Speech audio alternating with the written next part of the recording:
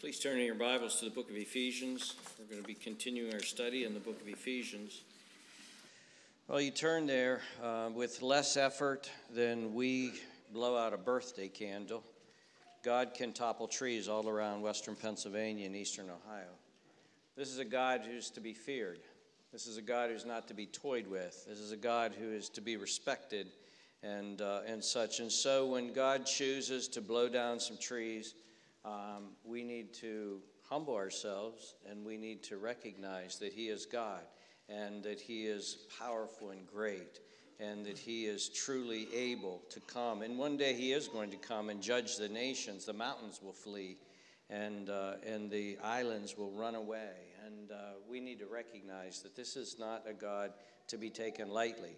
And He gave us a slight reminder of that over the last couple weekends. That being said, as Christians, we can also say that this God with this power and might is our Father, and that He cares for us, and that He loves us, and He's for us. And that is a comfort for us in the midst of Him. We respect Him, and we love Him as our Father. Let's pray together before we study God's Word. Father, we ask that You would please be with us now.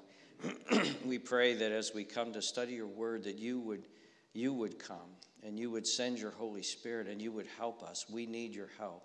And we will see that in this text, how much we need Your help to just grasp and understand You and to grow in You. And so, Father, we just pray. We pray for Your mercy. We pray for Your power. We pray for Your grace.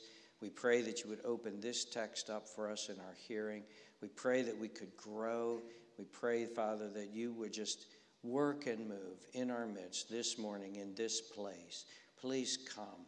You've promised that You would send Your Holy Spirit to those who ask. We do ask. Please come now, we pray. In Jesus' name we ask. Amen. If you have your Bibles open in Ephesians chapter 1, I'm going to read to you from verse 15 to verse 23.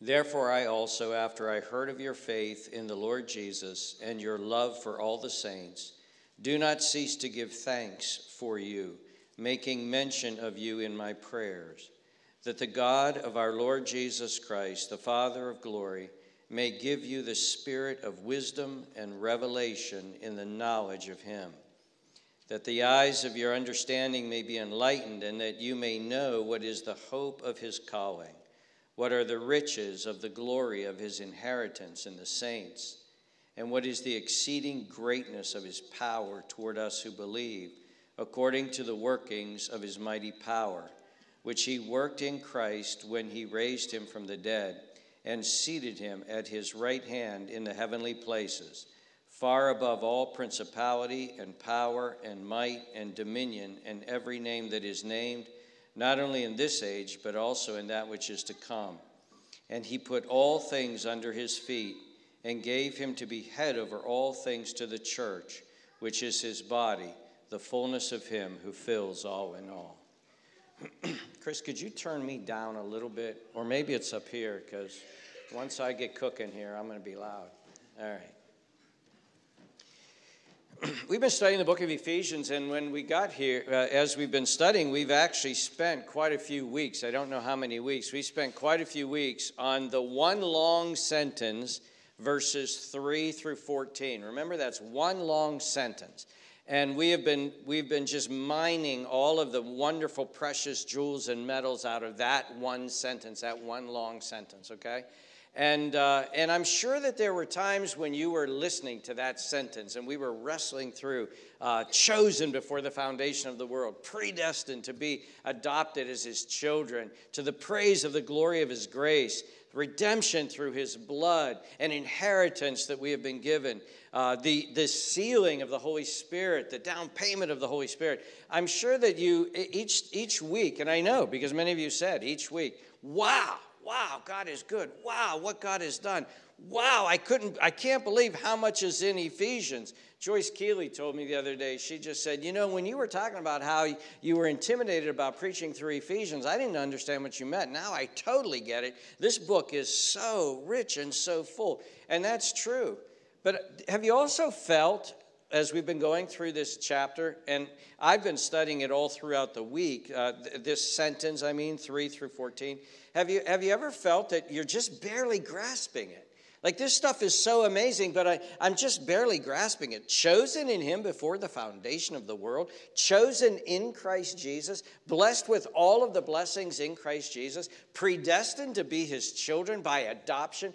You feel like this stuff is so hard to comprehend.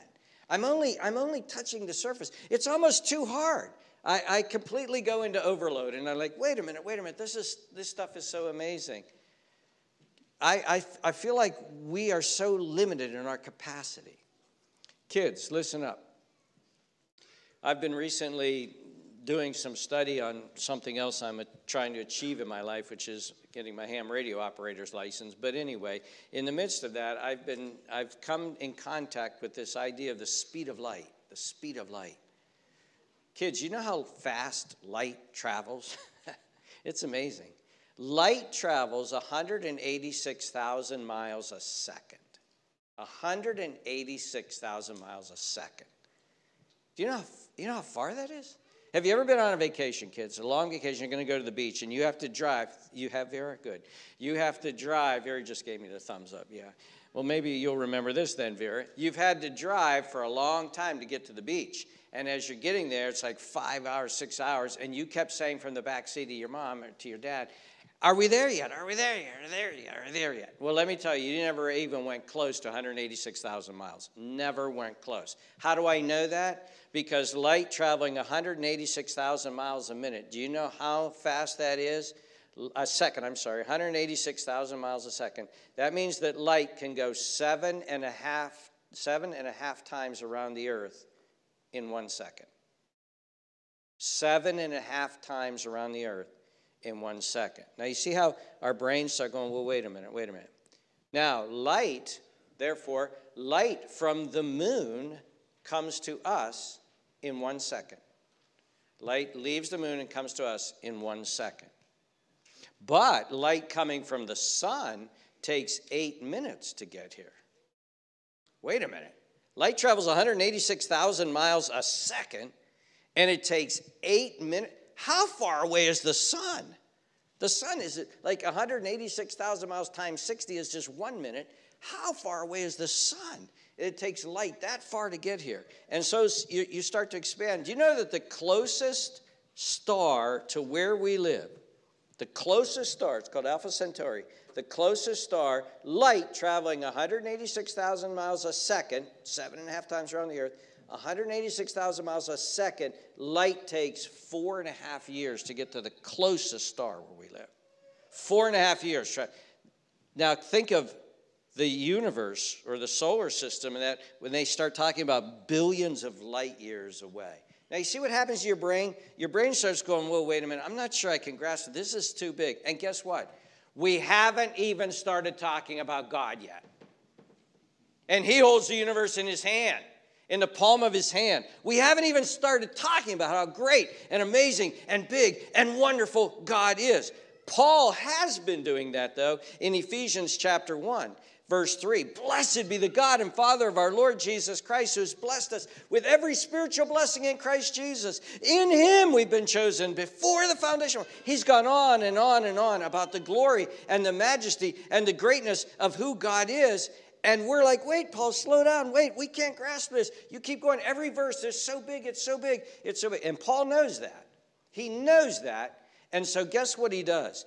After he writes this very long 11-verse sentence, verse 3 through 14 is one sentence in the original language. He now writes another really long sentence. Verses 15 through 23 is another long sentence. So basically Ephesians chapter 1 is 2 sentences. And guess what the second sentence is about? It's about it's a prayer, asking God to help the Ephesians grasp what he said in the beginning of it. That's really what it is. It's what it is. It's a prayer.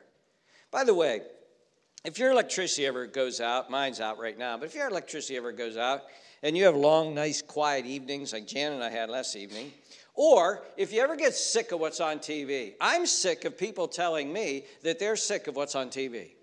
People tell me, oh, I have 500 channels and I can't find one thing to watch. Well, if you're ever sick of watching things on TV, or if you're ever sick of scrolling down through your phone, let me encourage you to do something. Put that all away, shut the TV off, get yourself a Bible, a pad of paper, and a pen, and study something in the Bible. And let me encourage you.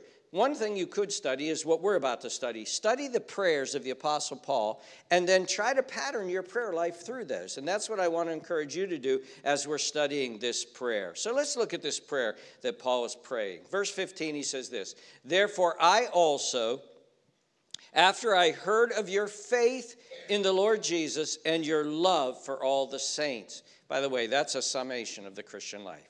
Faith in the Lord Jesus and love for the saints. He says, after I heard that of you, I do not cease to give thanks for you.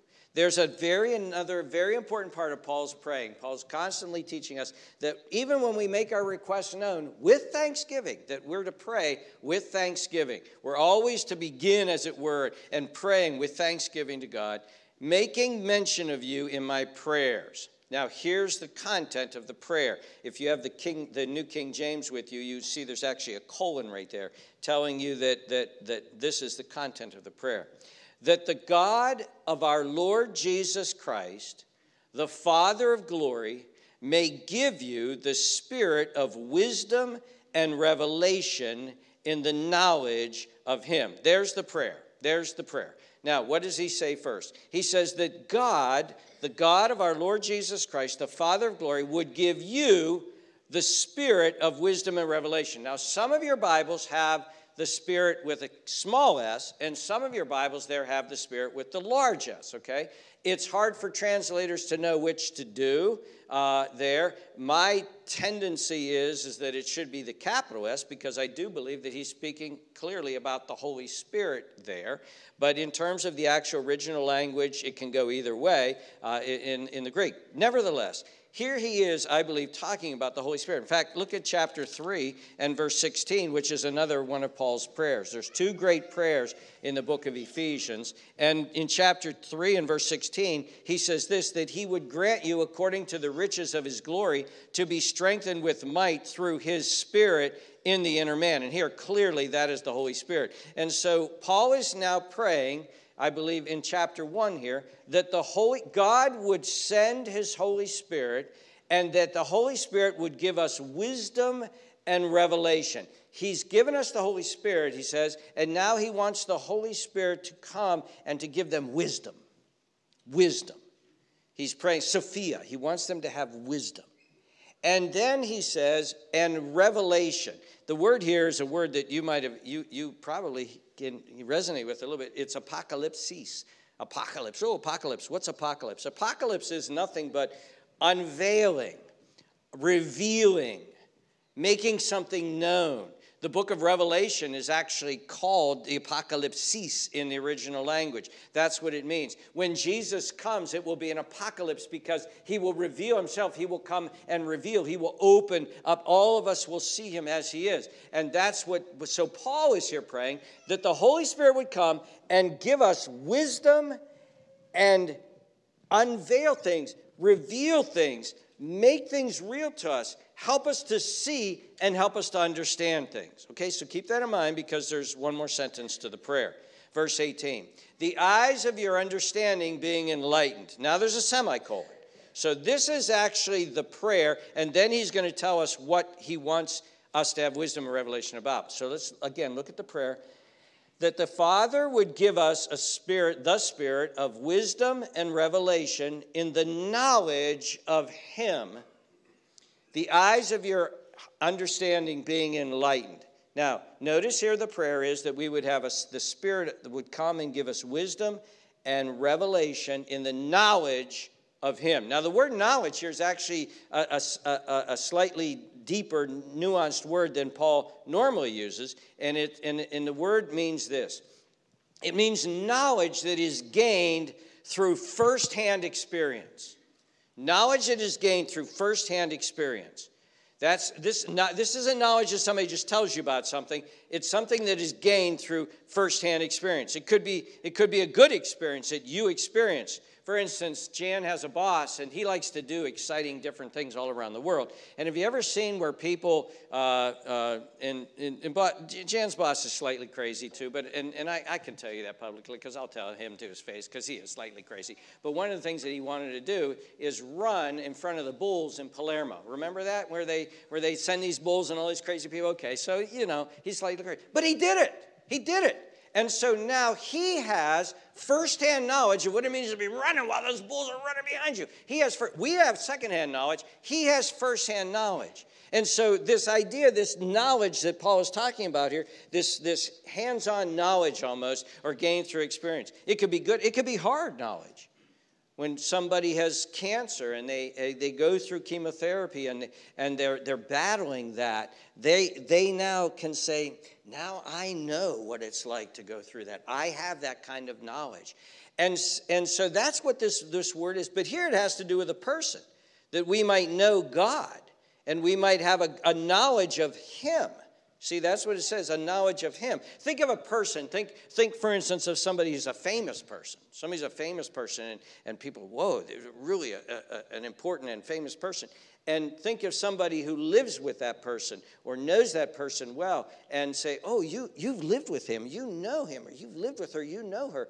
And that's kind of firsthand knowledge. And that's what Paul is praying for, that God would give us a spirit of wisdom and revelation in the knowledge of him, the eyes of your understanding being enlightened. Now here, I want you, if you have a New King James and you're comfortable with this, I want you to scratch out the word understanding there, and I want you to put the word hearts there.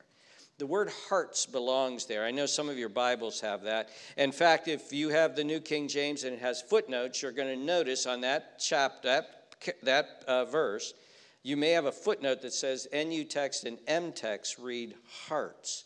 Let me just give you a little thumbnail sketch here. I know that some of you have asked me about this. What's NU and what's M? I can't go into the history of textual criticism. But what I will say is this. Critical theory is not just new today. People think critical theory, critical queer theory, critical race theory, they think that that's all new today. No. That stuff's been around for about 150 years. And I've been battling it for 50 years in terms of critical biblical criticism, okay? Textual criticism is part of it. So I can't go into it, but let me say this. When you're reading those footnotes, NU is bad, M is good, okay? That's what, M is the majority text, the text that the church has recognized in its vast majority over all of the ages. Now, unfortunately, the King James Version, New King James, messed up here a little bit, and it should be, and you'll see the M has, the majority text has hearts, and that's what it should be. Because look at the phrase, by the way. That the eyes of your hearts may be enlightened. See, we're beyond here now mental knowledge. We're here into experiential knowledge. We're here into firsthand knowledge. That the eyes of your hearts may be enlightened. So what is Paul praying here? He's praying that God would give the Holy Spirit in such a way that your experience, your brain and your heart, your whole being would know something firsthand about God and what God has done and who God is and what God's working and how God's at work. We're about to see what the specifics are. You're to have this firsthand knowledge.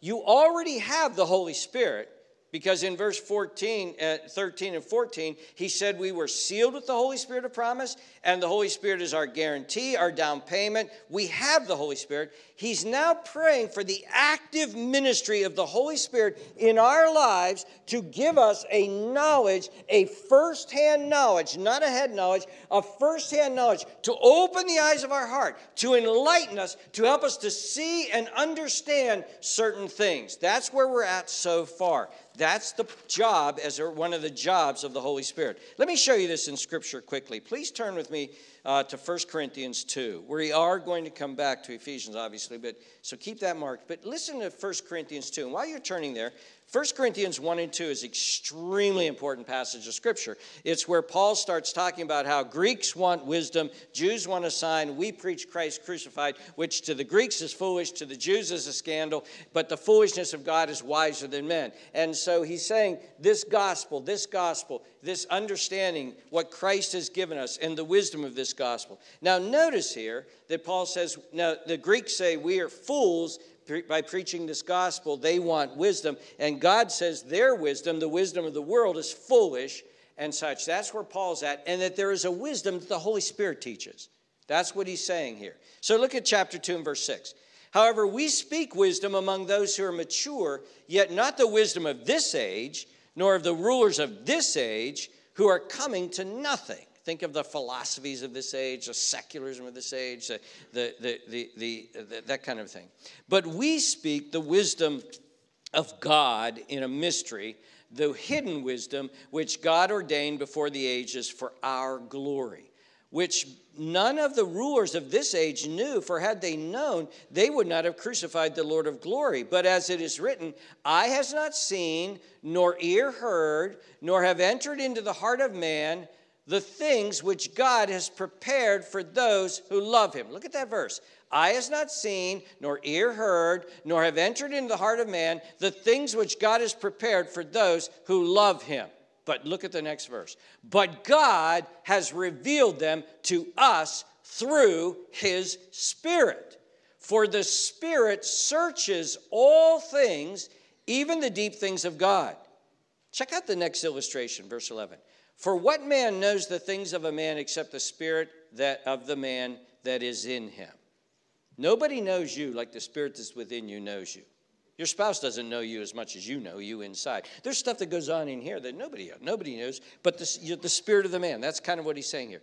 Look at what he then says next. Even so, no one knows the things of God except the Spirit of God. So if you want to know the things of God, what do you need? The Holy Spirit. The Holy Spirit needs to be working and doing his thing in your life. Verse 12. Now we have received not the spirit of the world, but the Spirit who is from God, that we might know the things which have been freely given to us by God. That's why we have the Holy Spirit, that we might know the things that have been freely given, and that word could be translated because it is, graciously given, graced to us by God. These things we also speak not in words which men's wisdom teaches, but which the Holy Spirit teaches, comparing spiritual things with spiritual. But the natural man does not receive the things of the Spirit of God, for they are foolishness to him, nor can he know them because they are spiritually discerned. But he who is spiritual judges or discerns or discriminates or understands all things, yet he is rightly judged by no one. For who has known the mind of the Lord that he may instruct him? But we have the mind of Christ. Now notice here, the things that God, go back up to verse 12. But we have received not the spirit of the world, but the Spirit who is from God, that we might know the things that have been freely given to us. What is that? That is a mental and heart, spiritual, as it were, Holy Spirit given knowledge, insight, wisdom, apocalypsis, unveiling. I think I could put it easily like this. An aha moment. Oh, I get it. Oh, I see where you're coming from. Oh, yeah, I know what you mean. The Holy Spirit does that to us. In fact, you've had one already, probably. That's why you're here. You came to a point in your life where the Holy Spirit was opening your eyes and you realized you needed Christ. You needed the cross. You needed the blood. You were in a broken relationship with God. You were a sinner. You were perishing. And you needed Christ. Now, there may have been a time, and I know there is in some of our lives who are here, there may have been a time in your life all the way over here where you heard the gospel, yeah, blah, blah, blah, blah, blah, blah. My mom tells me, my dad says, that preacher keeps talking about that. Yeah. Hey, you know what? I don't want to talk about religion. Hey, yeah, Jesus died on the cross. I know the whole thing. There was a time when it was foolishness to you. But then the Spirit of God came and began to work regeneration in your life, and you got to a moment where you were over here, And all of a sudden, that very same message that mom and dad and preacher and Sunday school teacher and friend and neighbor and workmate was saying to you and you thought was ridiculous, you went, aha, you're right. I need him. The cross became meaningful. The cross became where your sins were atoned for and forgiven. Christ became real to you.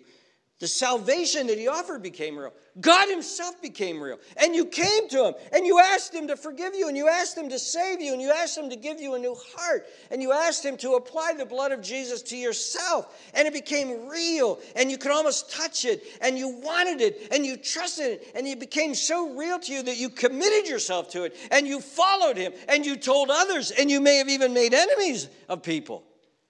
That was an aha moment by the Holy Spirit. What Paul is praying for back in Ephesians chapter 1 is this. Paul is praying that process will keep going. That's what he's praying. He's praying that process will keep going. And notice here, verse 15 and following is a prayer. Paul is going to God and he's asking God, God, please, for these Ephesian Christians, please, he's asking, give them this revelation. Give them this wisdom. Pour out your Spirit upon them. Help them to understand. Give them this knowledge of you. Work and move in their lives. He's praying for the Holy Spirit to come and to help them to grow, to deepen them. Help them to grasp the experience of the marvelous truths that he just shared about. It's kind of like the speed of light. I was trying to explain the speed of light, and the further and further and longer I went, the more and more we're like, whoa, I'm not grasping. Whoa, this is beyond, I can't even comprehend.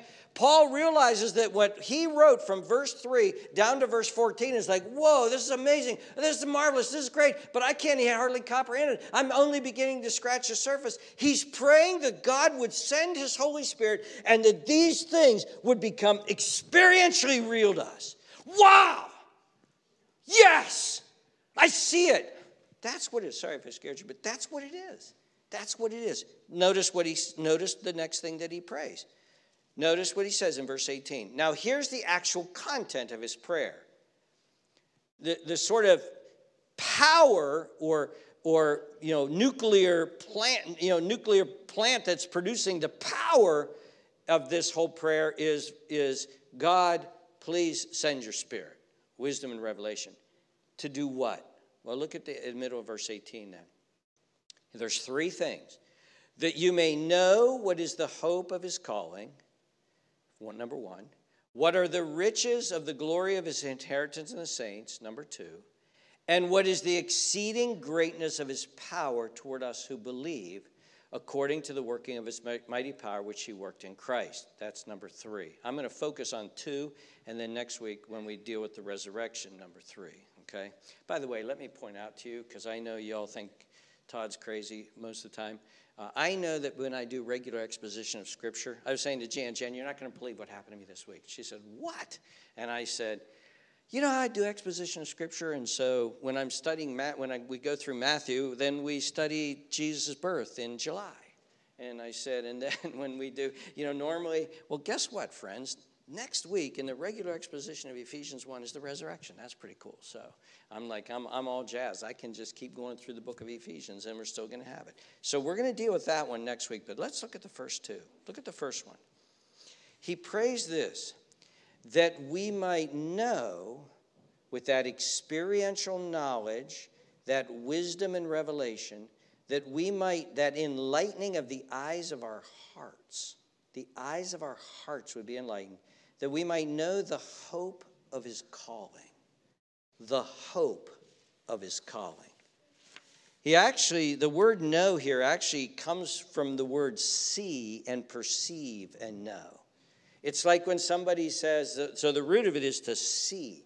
I want you to see. I want you to know. I want you to experience in that way. Like, have you ever heard somebody say, I see what you mean, or I see what you're saying, or I see where you're going with this? That's the word that he now uses for know in here. I want you to see, to know, to perceive what is the hope of his calling. The hope of his calling. Now, he's already talked about our calling. Well, first of all, verse 4, he chose us in him before the foundation of the world. Verse 5, he predestined us to adoption as sons. He's already told us about this calling, this powerful calling that God has given us in our lives. And this is extremely important. And this calling is to fill us with hope. Hope. And hope is absolutely huge in the New Testament. Huge. If you get sick of your TV, take your pad and pencil, study the word hope in the New Testament, blow you away. For instance, look at Ephesians 4:4. There is one body and one spirit, just as we were called in one hope of your calling. Our calling is to give us hope. In 1 Thessalonians 5:8, Paul calls hope the helmet of salvation. Did you ever put a helmet on? Did you ever put a football helmet on? Did you ever put a motorcycle helmet on? Did you ever put a helmet on? What happens when you put a helmet on? You feel safe and you feel sort of invincible. You feel like you can take on anything with that helmet on. And that's what the hope, the helmet is, the hope of salvation. Hope is all through the scripture. In Galatians 5:5, Paul says this, for we through the Spirit, there's the Holy Spirit again, eagerly wait for the hope of the righteousness by faith. Now notice this, the ministry of the Holy Spirit, through the ministry of the Holy Spirit, we eagerly wait for the hope. We eagerly wait. The Holy Spirit enables us to eagerly wait with hope, for the hope that's coming.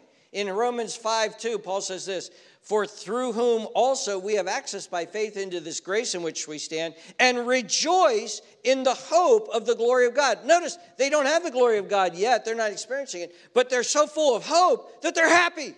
They're happy and rejoicing. In Titus 3:7, Paul says this, having been justified by his grace, we should become heirs. By the way, watch that word. It's coming up just a second here. We should become heirs according to the hope of eternal life. God has given us this great blessing. He has called us. There's great and wonderful things ahead. And what we should do is we should be filled with hope. And so Paul is praying that the Holy Spirit will come, open our eyes, open the eyes of our heart, open our understanding, help us to understand and see what God has already done for us, and that should fill us with hope. And we should be so full. And he wants these Christians to be totally filled with hope. All right? That's the first one. What's the second one? The second one is, well, look at the verse. It says this, what are the riches of the glory of his inheritance in the saints? Now, this is tied into the hope, isn't it? Clearly. Now, Paul has already told us that we have an inheritance. He's told us that twice already. Look at verse 11. In him also we have obtained an inheritance. And not only has God given us an inheritance, then we also know that we're guaranteed to have that inheritance because he's given us the Holy Spirit, verse 14, who is the guarantee of our inheritance until the redemption of the purchased possession. We have an inheritance, and this inheritance, and this is what Paul wants us to see. Okay, you all know you have an inheritance. You all know that because the Bible says it, and we've pointed it all out, and you have the Holy Spirit. You've got the down payment. It's coming. There's no way you're not going to get the inheritance because you have the Holy Spirit. But what is that inheritance? And is that affecting you? Does that affect you and I? And so Paul's prayer is that God would give the spirit of wisdom and revelation. The eyes of our hearts would go, aha, oh, wow. And that we would understand, look at the verse, the riches, the abundant wealth, the fantastic wealth of the glory, the brightness, the light, the majesty, the splendor of his inheritance in the saints. He wants us to understand how absolutely amazing what is coming to us is going to be, and this will fill us with hope. It will fill us with this, and he wants us to know this. When I was a kid, well, when I was really young, I guess, a movie came out, and it was called The Wizard of Oz, and most of you probably have seen it. Many of you probably have. Kids, if you've seen it, it scared you half to death. I know, the tornado, first of all, then those monkeys, that'll get you every time. But when The Wizard of Oz came out the first time, it was the first movie that actually showed color. Not the first. Chris did something with the trivia thing, but I think he's wrong. It was the first one that showed us color. But anyway, And what was so amazing about The Wizard of Oz is that the first third of the movie was completely black and white. Kansas looked like the most boring place in the world. And there it was just all black and white. And then that cabin lands, that door opens, and people in the theater for the first time seeing color went, wow. And the Land of Oz was just beautiful. It was just absolutely beautiful. It was like an aha moment. What Paul wants us to do is he wants the Holy Spirit to come into our lives and our mind and our heart to open our eyes to how glorious what is coming is going to be for us. Wouldn't that be amazing, by the way? If you could actually see a movie and then all of a sudden the doors open up and you got a glimpse of the new heavens and the new earth. And you went, wow. You see, dear friends, that is what's going to happen to us. When Christ comes, we're risen from that. We have these resurrected bodies, and we are standing there, and the earth has been refurbished completely back to Eden. Heaven has come down. God dwells in the midst of us. He's there with us. Heaven and earth become one. And all of a sudden, we look out over this new heavens and new earth, and Jesus, as it were, gives us the keys because it's ours. And he says, this is yours. The glory, the power, the resplendent majesty, the beauty, the greatness of the earth as it meant to be, of a new heavens and a new earth, the beauty of it, the harmony of it, the glory of it is going to blow us away. It's going to be, we're going to go like this. And then we're going to look at each other and we're going to do it again. Because of what glory, do you not know that we're going to share the glory of Christ, Paul says. The same glory that he has, we're going to share that glory. And then, if that wasn't enough, we look at this new heavens and this new earth, this perfect and beautiful creation, the glory, the colors, the vividness, the smells, the beauty of it. And then we look at each other and the glory and beauty of each other. And then we look beyond all of that and there, Father, Son, and Holy Spirit dwelling in the midst with us. Read the last two chapters of the book of Revelation. It's all written out there.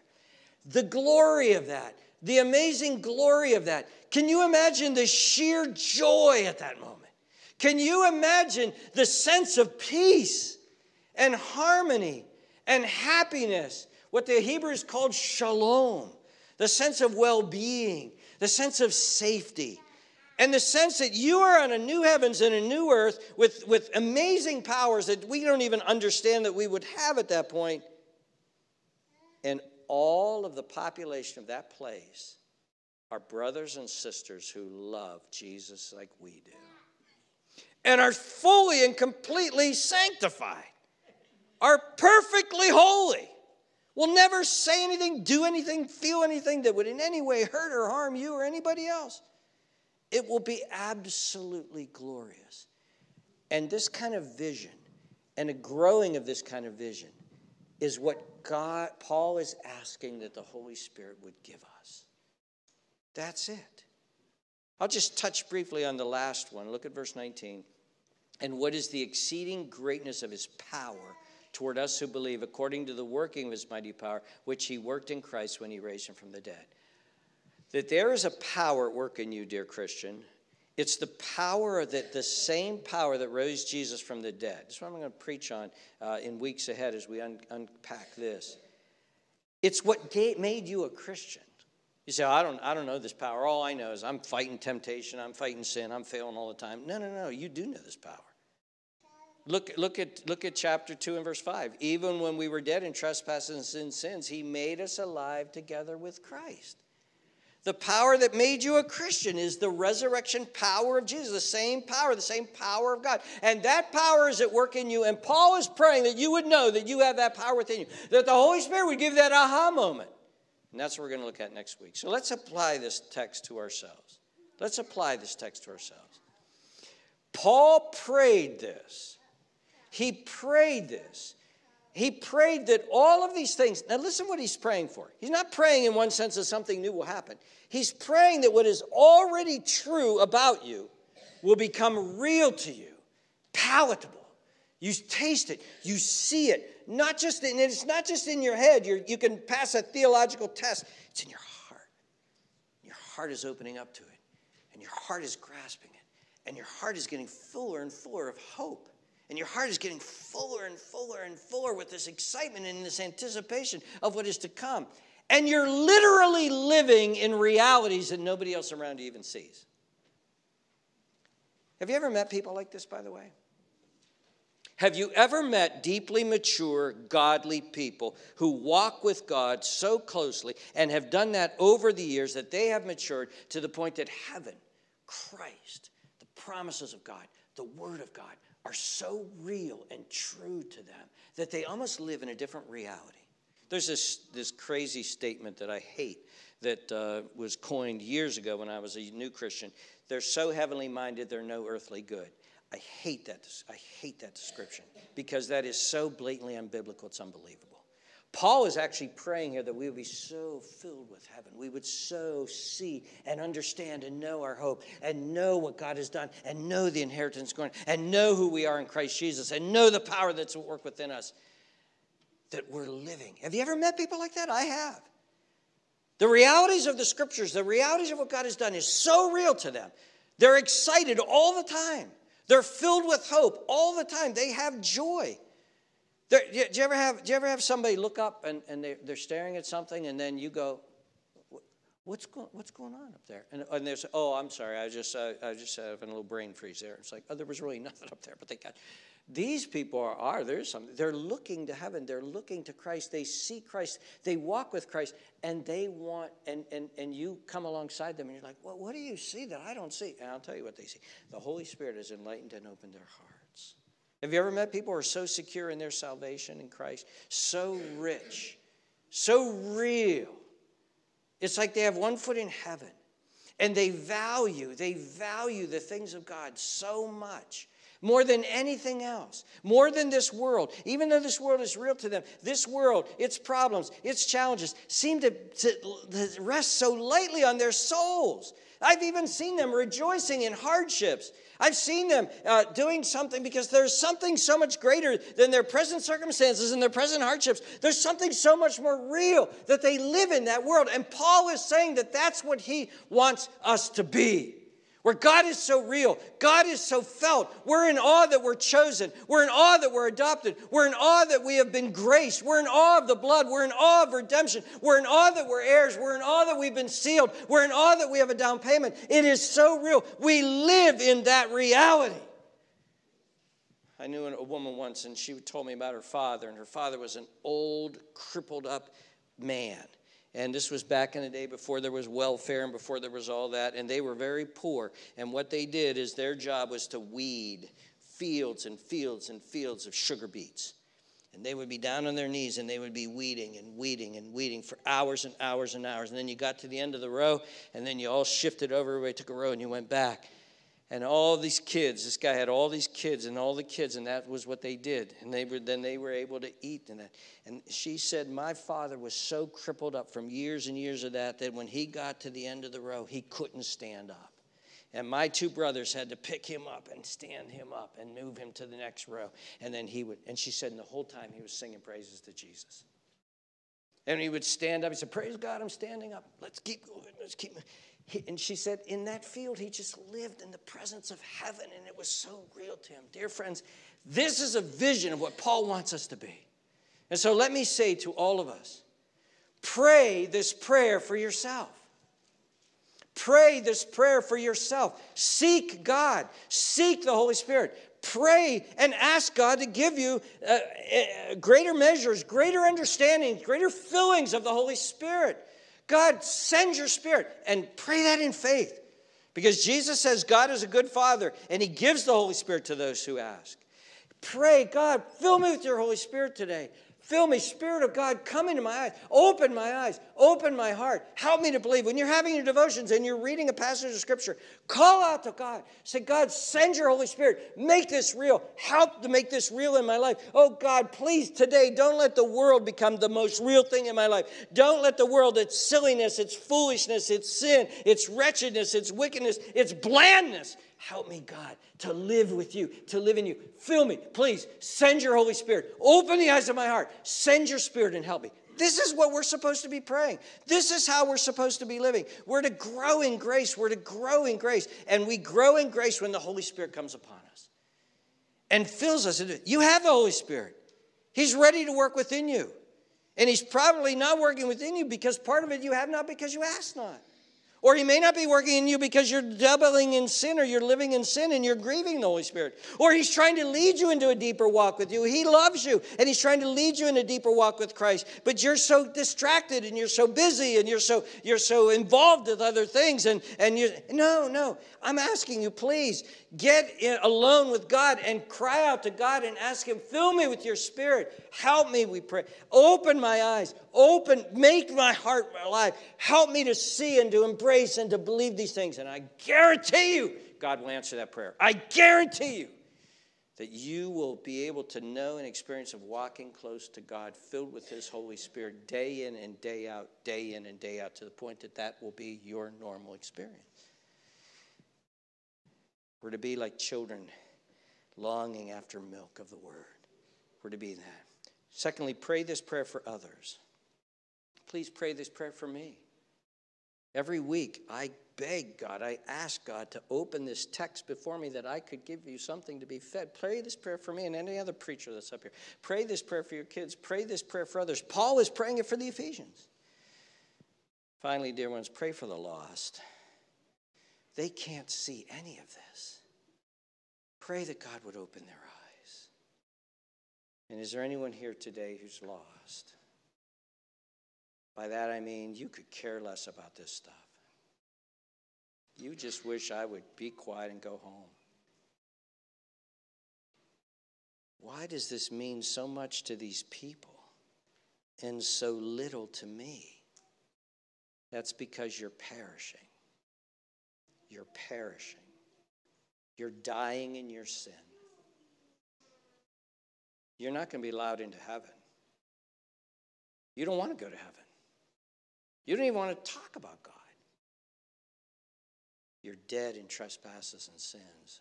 You're perishing. And if you die in this state, you will die and go to hell. You will perish. And that's why it's so important. Even at this point, even the thing at this point that could start moving you in the right direction is, I don't want to go to hell. I do not want to go to hell. I do not want to go to a place forever where I will be separated from God, good, anything. I do not want to go to hell. Why am I so unconcerned? Why am I so dead to these things? And then you need to do this. God, please help me. God, please save me. God, please send me your Spirit. God, please give me new life. God, please. I come to you in the name of Jesus. I come to you trusting in Jesus. God, please forgive me for all of my sins. God, open the eyes of my heart. And God will hear those prayers. And God will answer. He delights to save. Oh, dear ones, we have a great inheritance coming to us. We actually have a foretaste of it coming right up. Let's get ready, because we're going to drink this, eat this in the kingdom, and that's why Jesus gave it to us. Let's pray together. Oh, Father, we're so hungry to know you. We're so hungry to draw near to you. We're so hungry to know these realities. The world is so loud and so preoccupying, and our brains get so distracted. Send your Holy Spirit, we pray. Send your Spirit. Open the eyes of our hearts. Open the eyes of our hearts. Help us. Give us wisdom. Give us revelation. Give us discernment. Send your Holy Spirit that we might know how rich we are, how safe we are. Fill us with hope, we pray. Give us your grace, we ask. We pray this in Jesus' name. Amen.